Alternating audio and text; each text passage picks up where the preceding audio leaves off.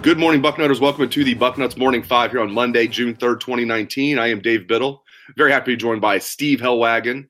Steve, Ohio State landed Julian Fleming on Friday as expected, the five-star wide receiver, the number one wide receiver in the country. The kid just down the road from Penn State picks Ohio State. At one point, it looked like he was a Penn State lock, and turns out it really wasn't that close of a call if you read his comments. He really fell in love with Brian Hartline. We'll talk more about Brian Hartline in a minute, but just your thoughts on Ohio State landing Julian Fleming. Well, it's just, again, another in a tremendous role of offensive recruiting that Ohio State's been doing here with Ryan Day, Brian Hartline spearheading this. And, again, from Southern Columbia High School, Catawissa, Pennsylvania, Clemson and Penn State were the other two schools that were primarily at the top of his list. 78 catches as a junior with a robust 22 touchdowns. And I can't recall somebody at the high school level that had 22 touchdowns in a season. I'm sure somebody out there has done better, but that's pretty hard to top. 6'2", 199, does a little bit of everything. And, again, a major coup for Ohio State to go into Pennsylvania and take the top wide receiver in the country out of Pennsylvania. This has been a recurring theme for Ohio State to go into Pennsylvania and take top players. They've already got the top quarterback from 2021 out of there in Kyle McCord and are looking hard right now to get Marvin Harrison Jr., the wide receiver, as well out of there. So I think that they've kind of put James Franklin and Penn State on notice that, you can win some games and you can have a pretty good program, but when it comes to the top players in your state, they're all fair game for Ohio State. So I think just a tremendous coup, I think, for Ohio State to go in there and to get a player of the caliber of Fleming. Also for Penn State, if you play Kentucky in a bowl game, Penn State, you might lose. Or you come to Ohio State and play in major bowl games and win. Yeah, that hurts. That hurts them. That hurts their national perception when you have a team that was top 10 most of the year or whatever, or top 15, and then go out and lay an egg like that. A game that you should have won, had every chance to win. That's not doesn't help the bottom line. And Julian Fleming talked about that. He flat out talked about like the chaos at Penn State to some degree. I mean, not that their program's collapsing or anything, but when he compared it to Ohio State and Clemson, the other two schools he was really looking at, it just didn't seem like a close call for him. And he talked about how they're not winning enough games. There's too much coaching upheaval, which was an interesting comment right after Ohio State loses Urban Meyer, talking about, no, it's Penn State that has the coaching situation, not Ohio State. Speaking of coaching at Ohio State, the aforementioned Brian Hartline, a guy you and I covered, when he was a player at Ohio State, even when he was in high school, I remember covering Brian Hartline. Wow. I mean, to say he's good is a vast understatement. He is knocking it out of the park, Steve. What a rising star. I don't know if he's a rising star anymore. I think he's just a star. Yeah, no question about it. And what was a complete negative with Zach Smith leaving has turned into a complete positive, because you look at the results that he had this past year. It was a perfect storm clicking into place with Haskins and the three senior wide receivers that they had. He'll have three seniors again this year with Ben Victor, Austin Mack, KJ Hill, and they should put up huge numbers this season. And then to go out and recruit the caliber of wide receivers that he is getting at Ohio State with Fleming. I know he went to St. Louis to work on another guy by the name of Mookie Cooper, who is a national top 10 wide receiver, top 10 in his position. And obviously they've got their sights, as we mentioned, on Marvin Harrison Jr. for 2021. So he is out there and has really done a fabulous job, going from NFL player to staff assistant to full-time assistant in record time. And he's in the prime of his football coaching career already, it seems like, and is hunkering down for what could be a long run as a football coach, and dare we say, a potential future head coach at The Ohio State University. Ooh, I like it. I like it. I tell you, another great recruiter they have over there is Tony Alford, the running backs coach. And he might be close to landing 5-star running back Kendall Milton, who had his official visit to Ohio State over the weekend. Our Bill Kurlick's been all over this. The dean, who has crystal balled Kendall Milton to Ohio State, Steve, said the visit went very well. It certainly seems like Ohio State is the clear team to beat here. Looking good for the Buckeyes and Kendall Milton.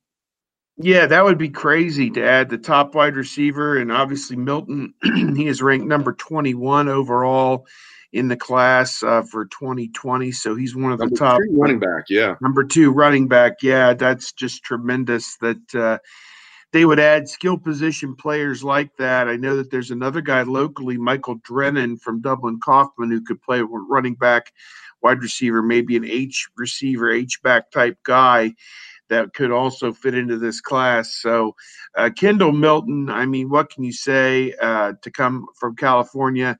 I think Ohio State's taking advantage of the fact that the Pac-12 has become a virtual non-entity at this point in terms of the college football playoff.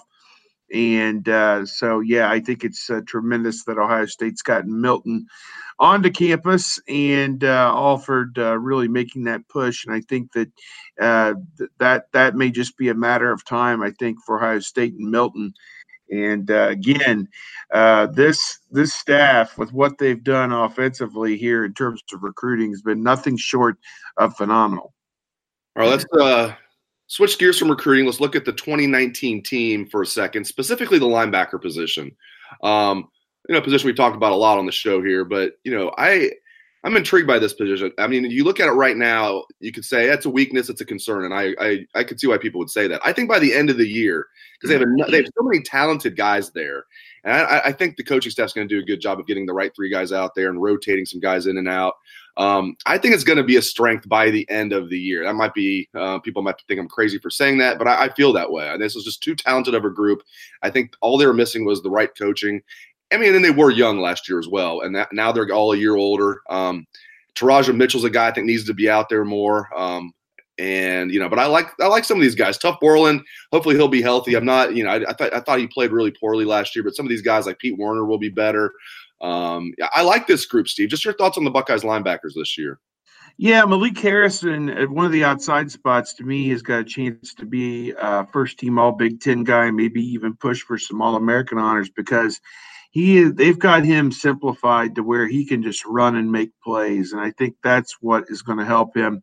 They may even turn him loose as a pass rusher at times to get that speed off the edge and from the linebacker position. And I think that'll be an exciting wrinkle that could really mess things up for opposing offenses. So tough Borland, again, kind of a tough season. He was exposed at times just because he played and was not quite 100% coming back from his Achilles injury, or at least had not recovered all the way to where he was 100%. Could not run, perhaps like he needs to be able to run to play that position. Seemed to always be a half step behind the play. Baron Browning is a guy you're waiting for the light bulb to come on at middle linebacker as well. And Taraja Mitchell, a sophomore now, he is really going to mix things up, I think, in that competition. And they asked Ryan Day toward the end of spring football, well, what do you think is going to happen? He said, well, that competition is going to continue. And with Al Washington as the new linebackers coach and Jeff Hafley and Greg Madison as the coordinators, they have no special allegiance to any of these guys. They're not going to play somebody out of loyalty or whatever. They didn't recruit any of these guys. They're just going to put the guys who produce the most on the field and let the chips fall where they may. And that's how it should be, particularly after how bad things were last season, not only with the linebackers, but the defense overall was just a complete disaster last season. And I think that, they have that wild card in their pocket to say, this was a disaster last season. We're not going through that again. Or at least, we're not going to put Ryan Day through this again. We're going to have a representative defense this year. And if it's Taraja Mitchell, then God bless him, Godspeed. Pete Werner, the other outside linebacker, it seems like his spot's coming off the field when they go to that fifth defensive back, and that doesn't bother me too much. He's a junior now, and if he's the best guy, so be it. If he's not, Dallas Gant, Kevon Pope are there as well. And you're adding Cade Stover and Tommy Eichenberg. I don't know how much those guys are going to play as true freshmen. You have that 4-game rule where I'm sure they'll get shoved in there if they're healthy, at least on special teams. But I think most of what you're going to see is going to come out of that group of upperclassmen that we talked about, and the best players are going to play. And I think that's got to be encouraging, to say the least. Steve, I want to finish the show talking about something fun. You are, for those who don't know out there, Steve Helwagen is a highly requested speaker at Ohio State groups, alumni groups, whatever it might be. Steve is a very highly requested speaker, and they sent you all the way down to Tampa, St. Pete area, Steve, to speak to an OSU alumni group. I'm curious how it went. I'm also very curious, what was the number one question asked of you by the people in St. Petersburg?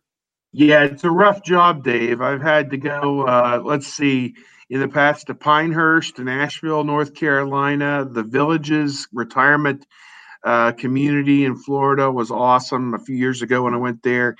My wife and I went down Thursday. We hung out on St. Petersburg Beach for 2 days, and then went over to St. Pete and spoke to the Suncoast alumni celebrating their 50th anniversary, and it was a lot of fun. Got to meet a lot of nice people there. The number one question when I was done with my my standard 20 to 30-minute presentation talking about life and Ohio State football and whatever was, what is happening with this defensive staff in terms of recruiting?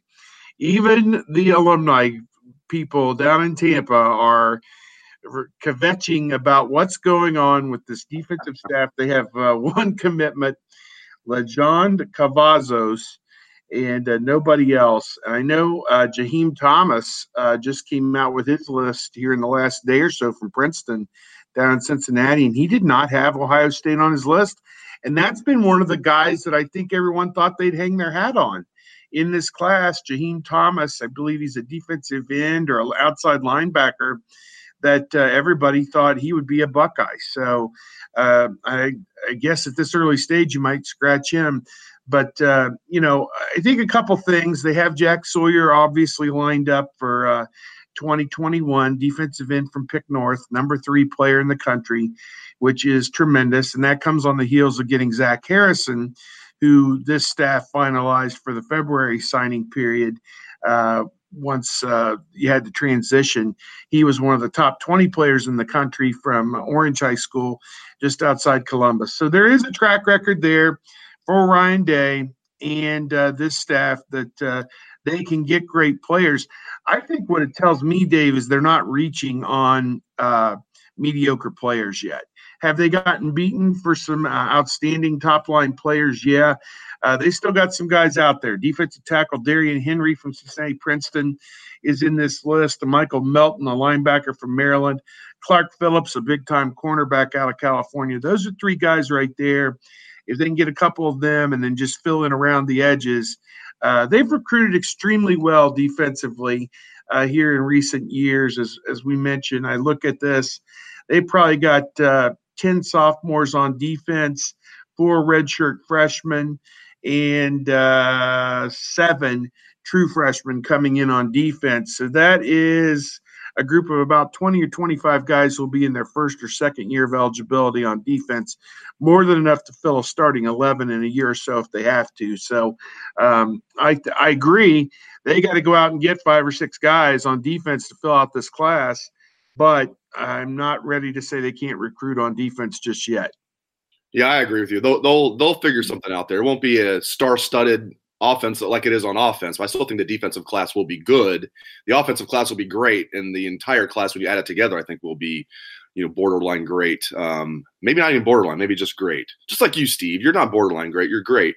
He is Steve Helwagen, and I really you, Dave. Hey, thank you. Thank you very much. Thank you.